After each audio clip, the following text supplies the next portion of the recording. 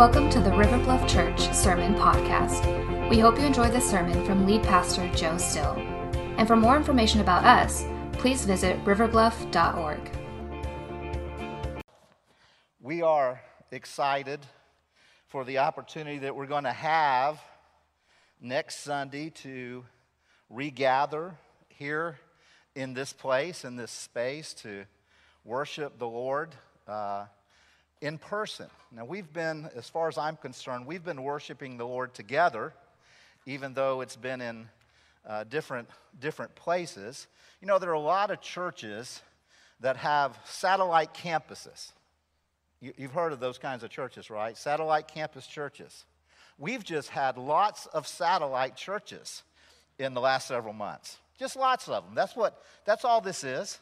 Lots of satellite churches. And I pray that as you've been sheltering in your satellite, it's been very, very good for you. You know, I've been encouraged over this journey that we've been on. And just by the way, this is kind of the last message in this series on that we've been looking at on sheltering in the Lord.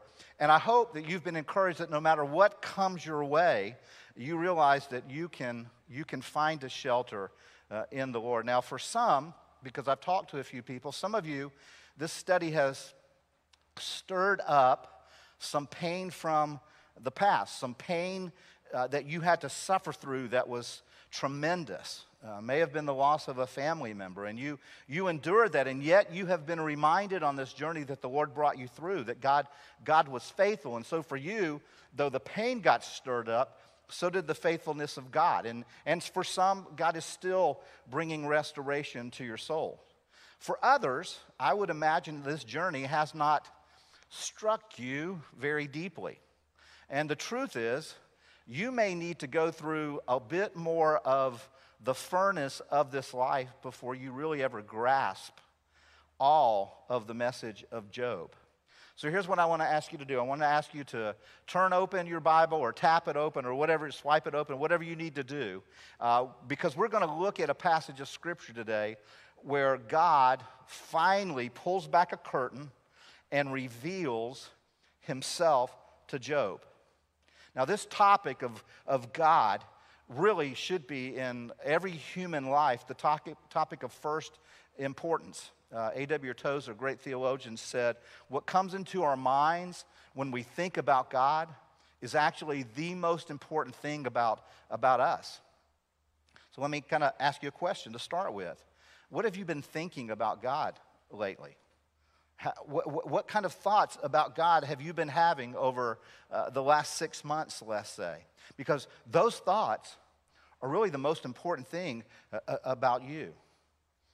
Now, I told you that this chapter 38, finally God reveals himself to Job, and it is a divine encounter, actually a divine revelation that God is going to open himself up to Job in a new way that Job's never known God.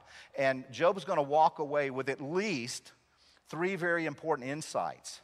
And the first one that you need to understand is in the middle of this, Job is overwhelmed by an ultimate truth about God. And that insight is going to lead Job to understand something about himself, which will eventually lead Job to make a pretty significant decision. So we're going to see 3 insights and 1 decision that Job came to. Now, I've had several people tell me since we started this whole sheltering in place because of the pandemic, that God has gotten your attention in some ways he hadn't had it in quite a long time. And I think, kind of like with Job, the Lord has maybe given some new insights in this season of life, in the best way to kind of shelter and find your way through this. So let me just ask you some questions about maybe thinking of this as an overarching question today. What are 1 or 2 insights that God has given you, maybe about him or even about yourself in this pandemic? If you were, just to think, here's what I've learned over this time, maybe about God or about myself or about my family or friends or about church or just about whatever. What are those big takeaways for you? And what change or changes do you need to make because of those? And I just want to encourage you, make sure you write those down and you track on them to see if you're making those changes. Now, if you go to the book of Job, chapter 38, verse 1, I want us to read together, starting there in verse 1 of Job chapter 38. It begins this way. It says, "Then the Lord answered Job." I want to stop there for just a second because this is huge. I told you that God had really not spoken in the book of Job to Job yet. Until this 38th chapter. He had talked about Job. God had spoken to Satan about Job. But now for the first time, God speaks directly to Job, and it begins to lift the confusion. Job was confused a great deal by some of the counsel he had received from his friends. And here's what you need to know. When God speaks, when you have a God encounter, when there's a divine revelation, one of the things that lifts is the fog of confusion. It begins to lift. When God speaks, we get clarity. And that's ultimately what we need in every area of our life, this is why one of the most frequently reoccurring questions out of a mouth, out of my mouth and your mouth should be, what does God say about this? When I'm faced with something in life, what does God say about this? What does God in His Word speak on this topic? In Psalm 19, verse 8, the psalmist writes, "The commandments of the Lord are pure. They enlighten the eyes. They enlighten us. They help us see things the right way." Psalm 119, King David writes these words. He says, your word is a lamp to my feet. It's a light to my path. It shows me the way I should go. Here's what it's saying. God's truth, God's revelation enables people to see with greater clarity. When God speaks, it brings clarity. But here's what I want you to get, because God's speaking to Job, but one of the things I want you to notice is God does not answer Job's questions. We didn't look at all of Job's questions. He had tons of questions that are recorded really from about chapter 3 to chapter 38. He has questions about God. He has questions about God's treatment of him.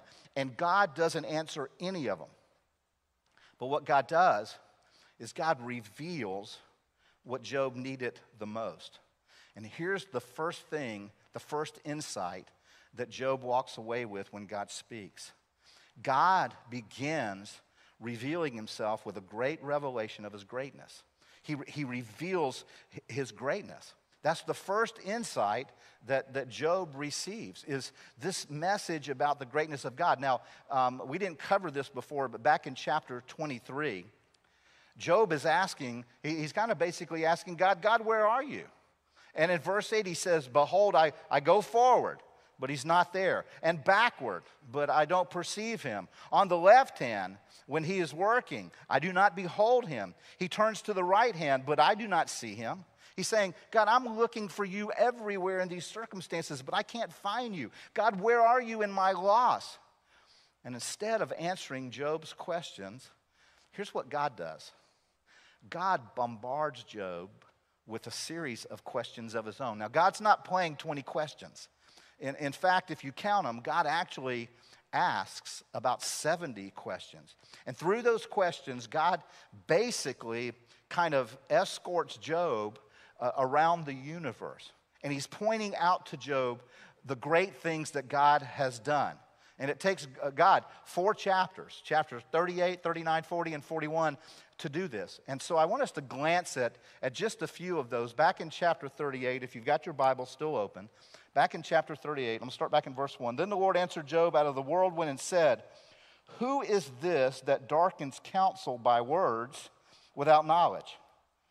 Dress for action like a man." He's commanding Job now. "You go get dressed and ready, because I'm going to question you, and you make it known to me. Where were you when I laid the foundations of the earth? Tell me if you have understanding." He's saying, Job, where were you when I created everything? And these are rhetorical questions here. Verse 5 goes on to say this: "Who determined its measurements? Surely you know. Or who stretched the line upon it?" He's kind of saying, Job, Who's the one that decided that the earth itself should be, have a diameter of about 8,000 miles? Who did that? Look at verse 6. On what were its bases sunk? Or who laid its cornerstone? When the morning stars sang together and all the sons of God shouted for joy. Or who shut in the sea with doors when it burst out of the womb? When I made clouds its garment and thick darkness its swaddling band, and prescribed limits for it and set bars and doors, and said, thus far shall you come and no farther, and here shall your proud waves be stayed. Verse 12. Have you commanded the morning since your days began and caused the dawn to know its place? Have you ever made the sun rise, Job? And I just want to stop there because that's just I think you kind of get the gist of it. God is asking these rhetorical questions, and he's taken Job all throughout the universe, kind of like a field trip through cosmology and anthropology and zoology and astronomy. He's taken Job through all these things. And Job may have known a little bit about some of these, but God knew everything about all of it because he had created it all. You remember we just read it back in verse 1. It says that the Lord spoke to Job out of something. Remember what it was? It was a whirlwind. It was a whirlwind. Now, please hear me say this. This is just my opinion. This is just kind of Job think. I believe that God spoke to Job out of a whirlwind because it was a point of Job's greatest loss. It was where he lost his family, his children and grandchildren. He lost his family in a whirlwind. And I just want to say this to you. If right now you feel like you're in a storm, if right now you feel just overwhelmed, I want to encourage you to really stop and listen for God. Look for him. Because it may be that he brought you in that storm for something very specific that he wants to speak to you out of. Maybe right now in this pandemic, God brought you into this in order to speak to you out of it because he has some things he's been wanting to say, but you wouldn't slow down enough to listen. Are you listening? So what specifically did Job learn about God's greatness? Well, if you go over to chapter 42, that's going to be the other chapter we spend a lot of time in, you'll quickly see some of these insights begin to develop after God has just bombarded Job with those 70 questions. Job chapter 42, starting in verse 1, it says, Then Job answered the Lord and said, I know that you can do all things and that no purpose of yours can be thwarted. Who is this that hides counsel without knowledge? Therefore, I have uttered what I did not understand, things too wonderful for me which I did not know. Hear, and I will speak. I will question you, and you make it known to me. I had heard of you by the hearing of the ear, but now, I love this, but now my eyes see you. Therefore, I despise myself and repent in dust and ashes. Now, immediately there in verse 2, Job declares something specific about this revelation he's had from experiencing God, from this encounter he has with God. And the first of it is in verse 2, he says, I know that you can do all things. He's saying, God, I realize how strong you are now. I realize how powerful. I realize there's nothing, God, that you can't do. You can do everything.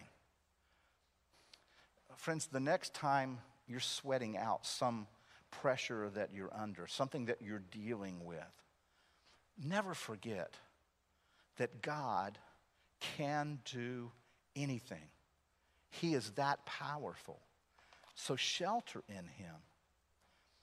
I love the way the Old Testament prophet Jeremiah expresses his own personal experience with this realization. And in Jeremiah chapter 32, verse 17, the prophet says, Lord God, it is you who have made the heavens and the earth by your great power, by your outstretched arm.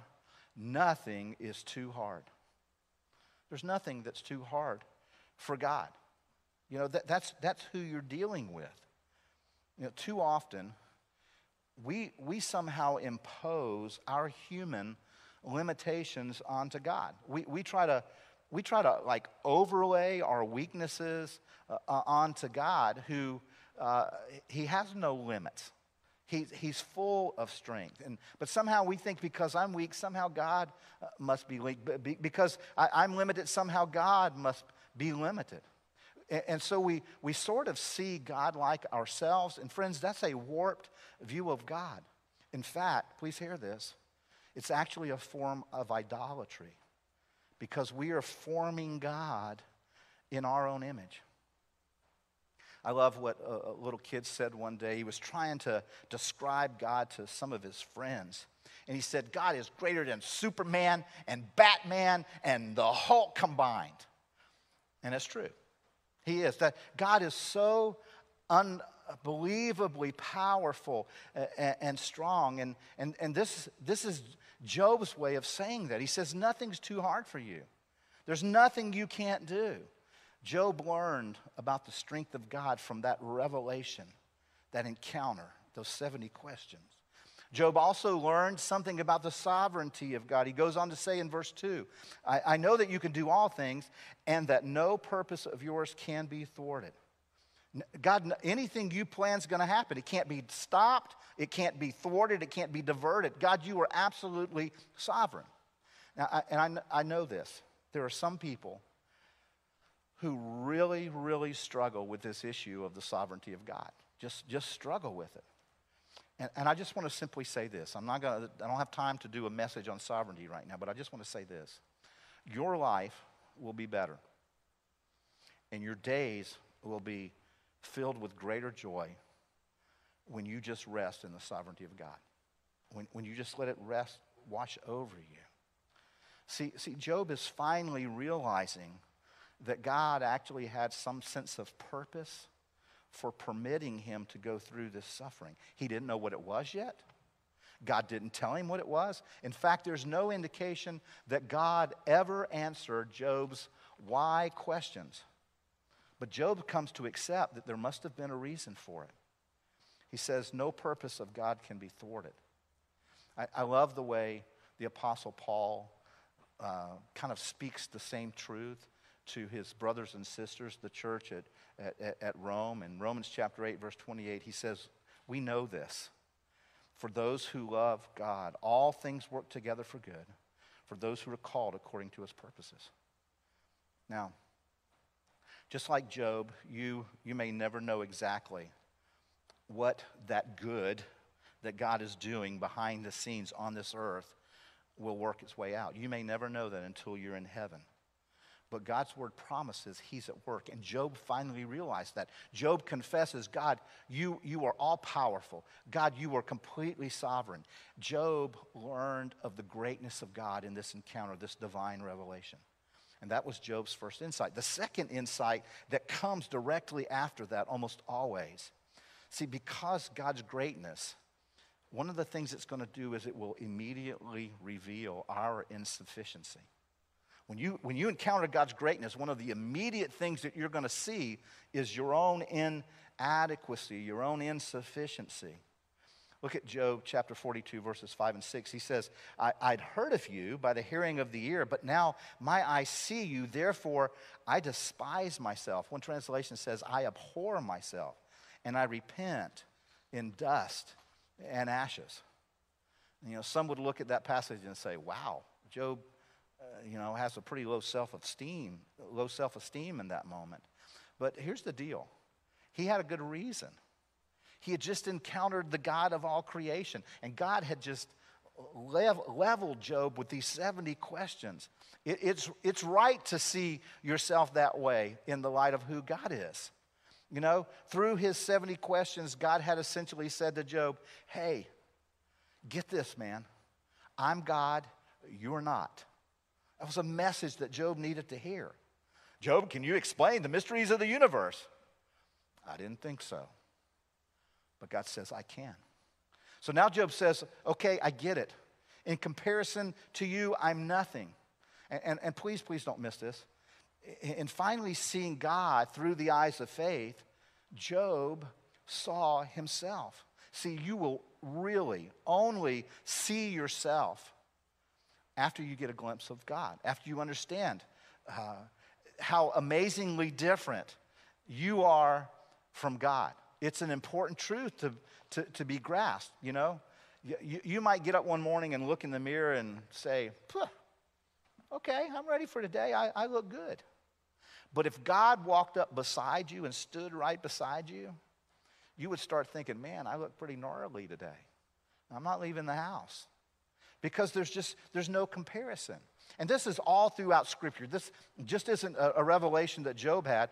Isaiah, that great prophet, that Gabby read about his divine revelation, his divine encounter in Isaiah chapter 6. He sees God high and lifted up. His robe, the train of it is filling the temple. And he ends up just at this place where he says, woe is me.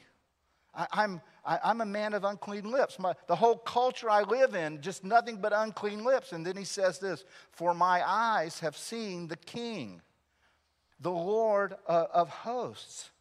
Woe is me. Another way to say that is, I'm ruined. Man, I see God and I see myself, and I look like a train wreck. Now, before seeing the Lord, the prophet might have said, wow, I'm a prophet. Look at me. Wow. But when he sees God, all he can say is, woe is me. Woe is me. Another example that some of you will be familiar with in Luke chapter 5. Peter, the apostle, the great friend of Jesus. Early encounter in the life of Peter. Jesus comes up and he's been using Peter's boat to kind of preach out of on the side of the lake, and Jesus gets finished preaching and teaching, and he says, hey, Peter, let's go fishing. And Peter says, Jesus, look, now, I've been fishing all night. We didn't catch a thing. But because you say so, I will. He said, it's kind of like Peter saying, I'll humor you. I'll take the boat out. I'll let the nets down one time. Well, the Bible tells us that he catches so many fish that both boats, he has to call his friend's boat out there, and then both boats are so filled with fish that they begin to sink.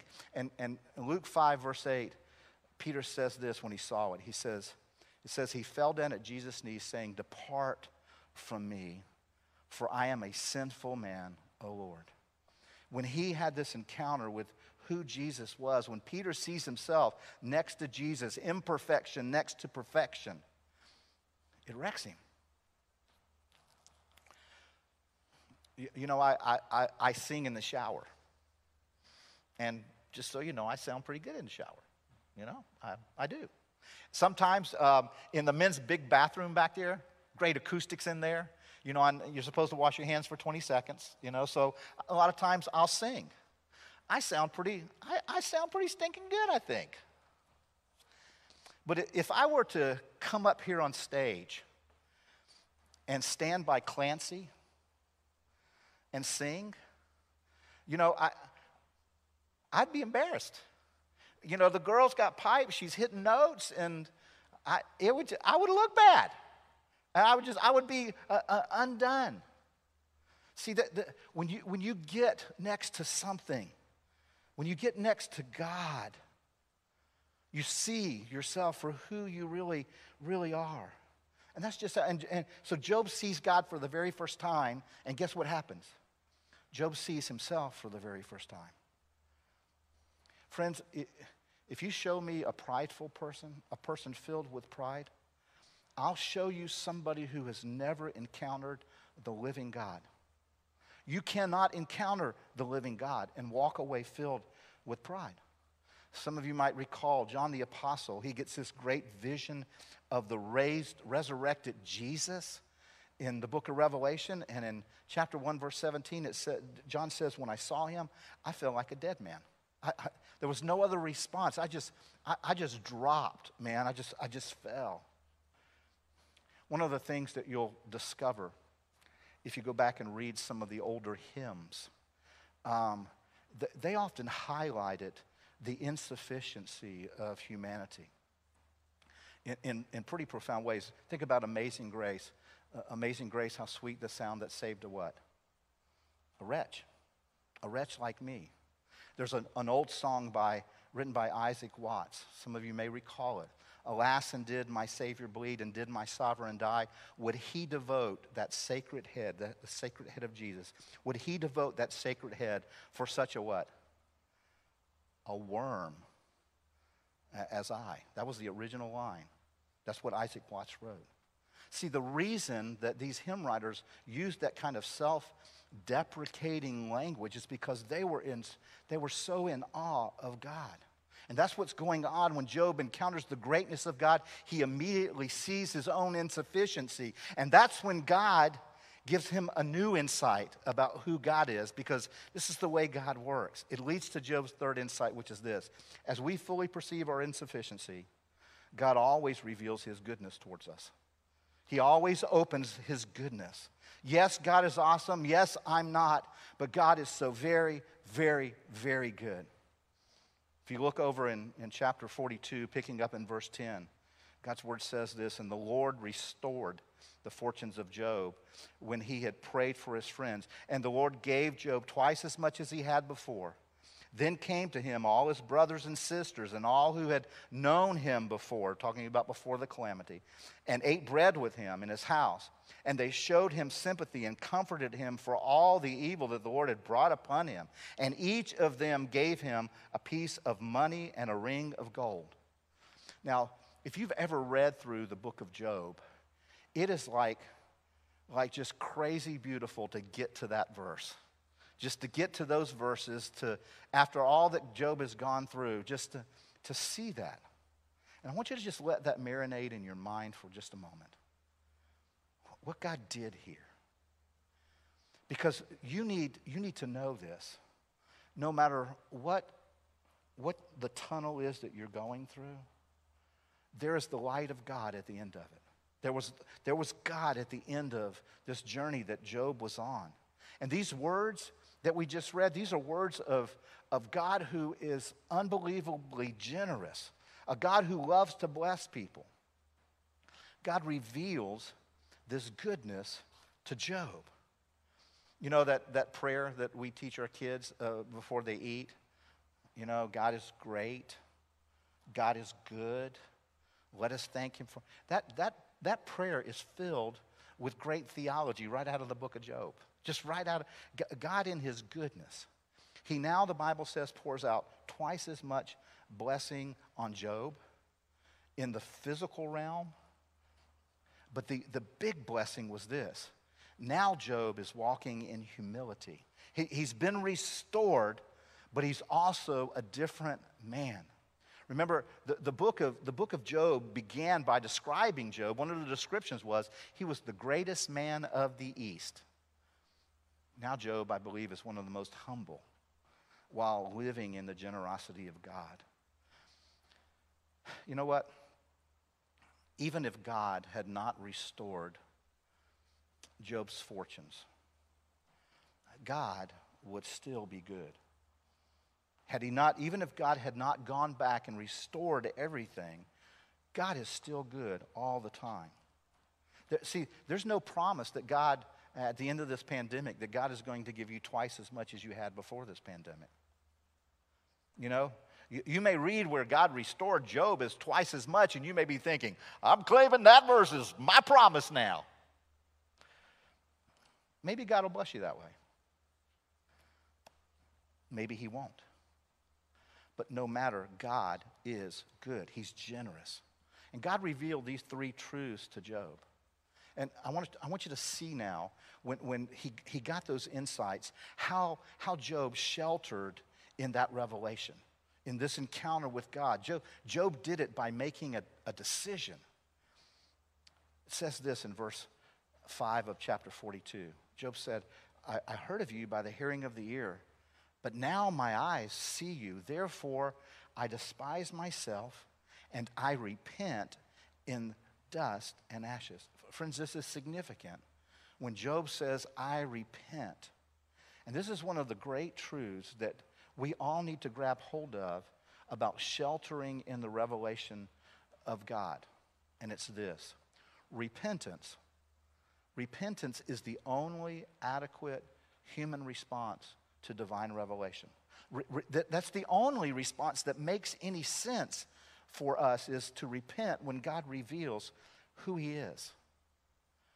You know, if you really read and studied through the entire book of Job, one of the things that you'll see is that Job struggled with pride. And he struggled with a growing animosity towards God. And he ended up with a tude. I mean, he just started sporting this attitude. It was a bad attitude. But now Job repents because Job has come to know God better. And please catch this. Most of the focus through most of this book of Job was the focus on Job's question of why. Why me? Why now? Why this? Why would a loving God let this happen to me? But you get to the end of the revelation where God has shown himself, and Job is no longer focusing on why. Job is only focusing on who. Job is saying, I don't need to know why anymore because I know who. I know who God is. God had just shown him around the universe. And Job says, I understand. God is awesome. I understand. I am so insufficient, inadequate when I compare myself to him. You know, there are so many times when you hear people in our culture, in churches, Christians saying this, you know, where was God? Where was God at 9/11? You know, where was God that day when those buildings were coming down? Where was God when this virus got unleashed and just decimated humanity and so many? Where was God? Here's where God was. God was the same place he always is when people were suffering. God is the same place he was when he hung on a cross. He's suffering with us. That's who God is. He suffers with his people. God was with Job in his suffering, and now Job knows it because he's gotten a glimpse of God. Now I see you, and I repent. And please don't forget this. It's important to grab hold of this. While Job is saying that, while Job is saying, I repent, God, because I see you, you're so awesome, he says, I repent in what? He says, I repent in dust and ashes. And what that needs to remind us of is Job was still in the same circumstance. He was still sitting in the ashes, maybe the ashes of his own property that had burned out, maybe the ashes at a dump. He still has the disease in his body. When Job repents, he hasn't been restored yet. Nothing has changed. The ash heap hasn't changed. Job's circumstances hasn't changed, but here's what's changed. Job's heart has changed. The heart of Job has changed. And friends, that's what repentance really is. It means a change of heart. I repent. We began our time today with me asking you a question. What have your thoughts recently been about God? I want to ask you now another question. What is God, the Lord God, been revealing to you about you lately? What do you do when God shows you, reveals to you the real you? What kind of steps do you take when you come in contact with that? Well, let's follow Job's example. What did Job do? The Bible said that he repented. It was a very practical step. And I want to just take a few minutes to unpack that. Because repentance is one of the most important topics in God's Word. It shows up a lot. It's addressed over 50 times in the New Testament. Some of you are familiar with Jesus' cousin. He kind of comes on the scene early in the Gospels. His name is John the Baptist. And John the Baptist was this kind of great evangelist. And the first message that we have in God's Word that John ever preached could have probably been entitled, a sack of snakes. I don't know if you remember that, but in Matthew chapter 3, it says, John the Baptist came preaching in the wilderness of Judea, and he was crying out, repent, for the kingdom of God is at hand. If you jump down to verse 7, it says, but when he saw many of the Pharisees and Sadducees coming to his baptism, he said to them, you brood of vipers. And he challenges them to repent. He calls for their repentance. And this was really one of the first sermons that he preached right out of the chute. Some of the earliest words that we have recorded of Jesus saying when he began his public ministry are found in Matthew chapter 4, verse 17. And Jesus said this, repent, for the kingdom of heaven is at hand. Now, one of the issues, I think, for too many of us who are regular churchgoers kinds of people, we hear that term repentance, and typically we think, unbeliever, unbeliever. We think that's a word for unbelievers only. See, the word repent means to think differently. It means to reconsider, to change one's direction. You know, as I said earlier, it means to have a change in your heart. Because remember, this story of Job started out with God himself saying, Job is a godly man. Go back to chapter 1, verse 8. It says, and the Lord said to Satan, have you considered my servant Job, that there is none like him on the earth, a blameless and upright man who fears God and turns away from evil? God is bragging on Job. And then we see, like one of the godliest men around, saying, I repent. And we've already talked about that he had to repent of some things that were going on in him. Because Job came to see that repentance is not just for unbelievers.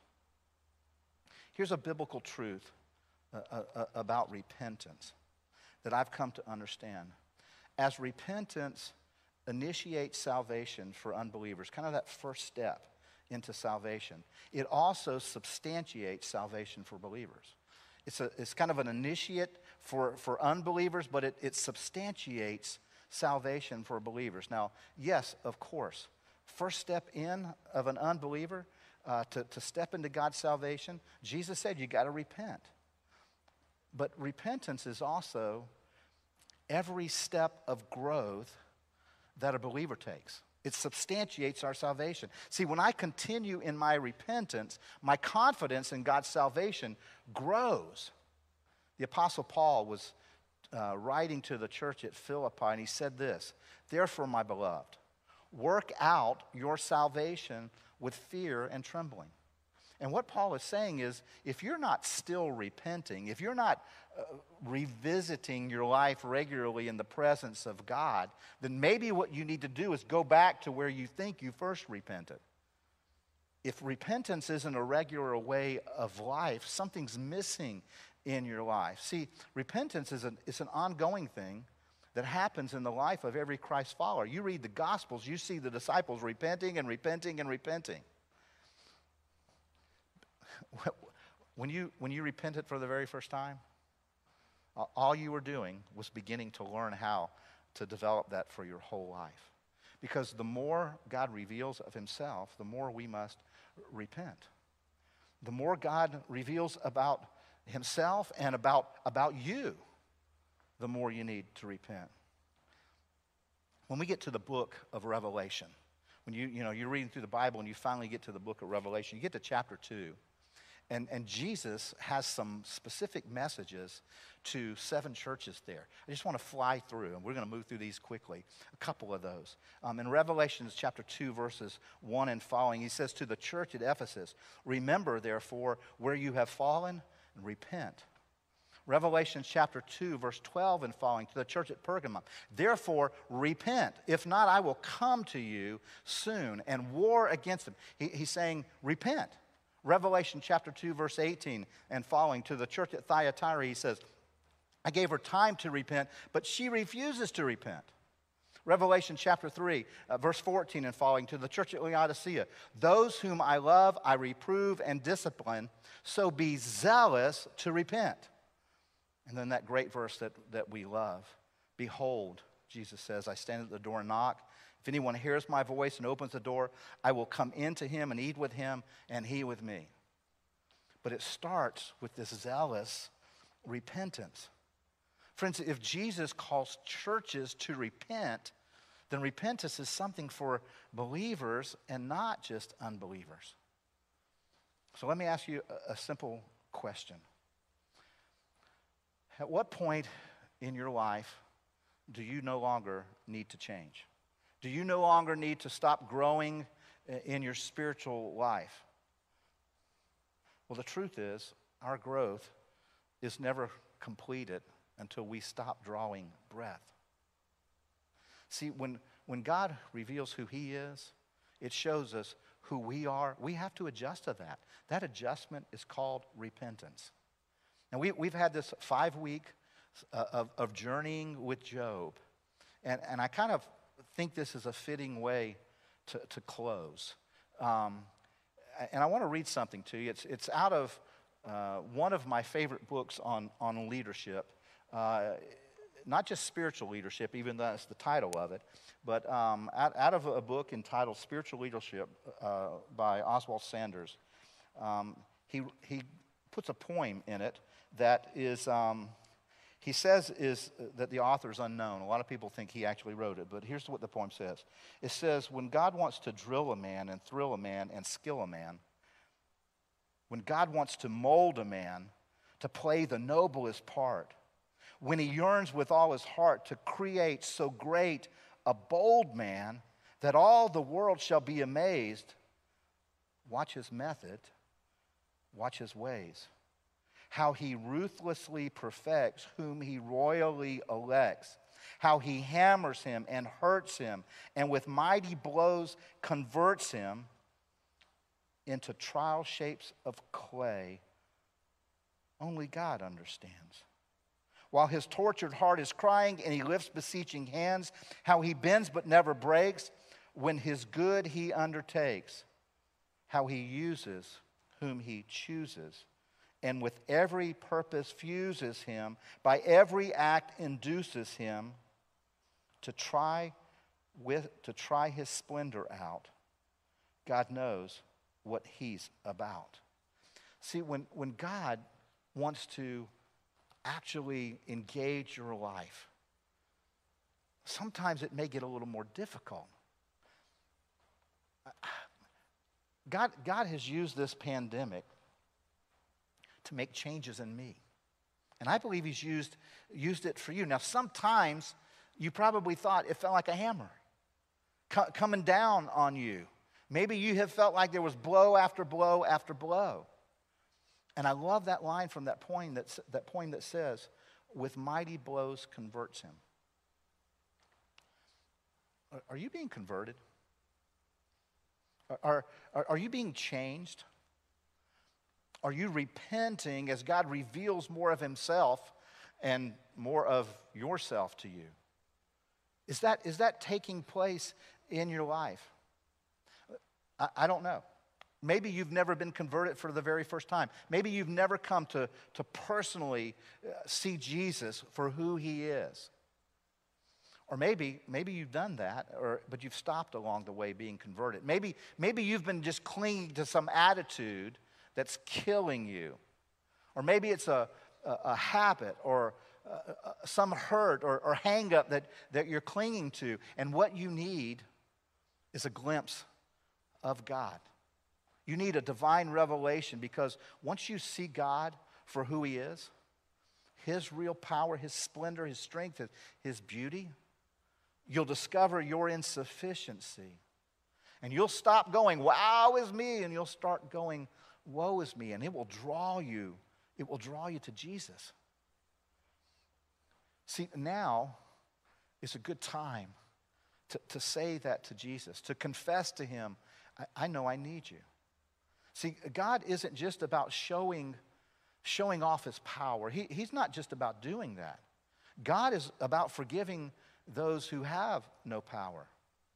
He's about loving the weak. He's about loving the sinful. He's about connecting there. He's about showing you who you really are, and then taking you right where you are unto Himself. He's about providing a place of shelter eternally so that He can restore you, so that you will be blessed of the Lord. If you want that, the Bible says you have to repent and believe. And that move is an act of surrender. You have to first repent. Repent of thinking that you don't need a Savior. Repent of pride that somehow you can figure it out, you can save yourself, you can be good enough. And then you have to believe that Jesus is both able and willing to rescue you from your brokenness. And what you have to do is say, Jesus, that's what I need. I've tried it my way, and it's killing me. I come to you. Lord, take me as I am. And the Bible says it's that simple. It's an act of putting your trust in Jesus. And when you do that, you begin this new life, the Bible says. And it's a lifelong journey. And here's what the journey looks like. God shows you something of himself, you repent and believe. And God shows you something new about himself later, and you repent and believe. And you repent and believe, and you repent and believe. That's the life of a follower of Jesus. Maybe years ago you trusted Christ, but as of late, you've kind of drifted away. You've kind of walked away, and you've awakened during this pandemic, and you're wondering, where did God go? And today, God has given you a refreshing view of who he is and who you are. And maybe you need to repent, and you need to return to be sheltered in the great grace of our Lord. Or maybe you've been walking with the Lord regularly, and recently he has revealed something new to you in a fresh way and shown you something that he wants you to change, but you're clinging to it. You're not wanting to let it go. Friends, you cannot shelter in the Lord while clinging to something else. You got to let it go. You got to surrender it to God. You got to surrender to his greatness. You got to surrender to his goodness. You need to surrender today. As our worship team comes, I'm going to pray. I'm going to ask you to pray with me. Lord God, we come right now. We come with the kind of vision of who you are. A vision, God, of your greatness, of your glory. A vision, God, that when we stand beside you, we realize how insufficient our own life is. How inadequate we are, how broken, how barren, how empty. We see you. But then, God, you've chosen to look at us right where we are, in our brokenness, in our sin, in our lostness, and reach over and pull us to yourself. And you tell us, you look at us, you hold us and say, child, repent. Quit believing you don't need me. Quit believing that you can figure this out on your own. Child, I'm here for you. And the Bible says if you will just put your trust in God, the God who sacrificed his only begotten Son to pay a penalty for your sin that you could not pay. The Bible says if you will trust in that, the Bible tells us that God raised him from the dead, conquering death so that you won't ever have to experience death as a follower of Jesus. Will you trust in that? All you have to do is call on the name of the Lord, and I would encourage you to do that out loud. Jesus, I need you. Jesus, come, rescue me. Come be the Lord of my life, the leader of my life. Save me, Jesus. And the Bible says if you will put your trust in him that way, he will. If you will surrender your life. Others of you have made that decision, but you're still clinging to something now that God is revealing. As he shows you a new glimpse of who he is, he's shown you something about you that you need to surrender today, that you need to give up to the Lord.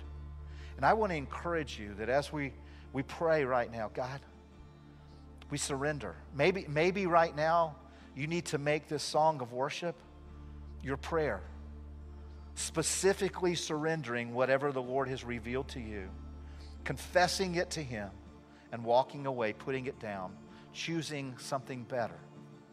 Will you surrender today? Lord, we come. We come to respond to you. We want to be like Job. We want to see your greatness and cry out, we repent. Lead us now, we pray. In Christ's name, amen.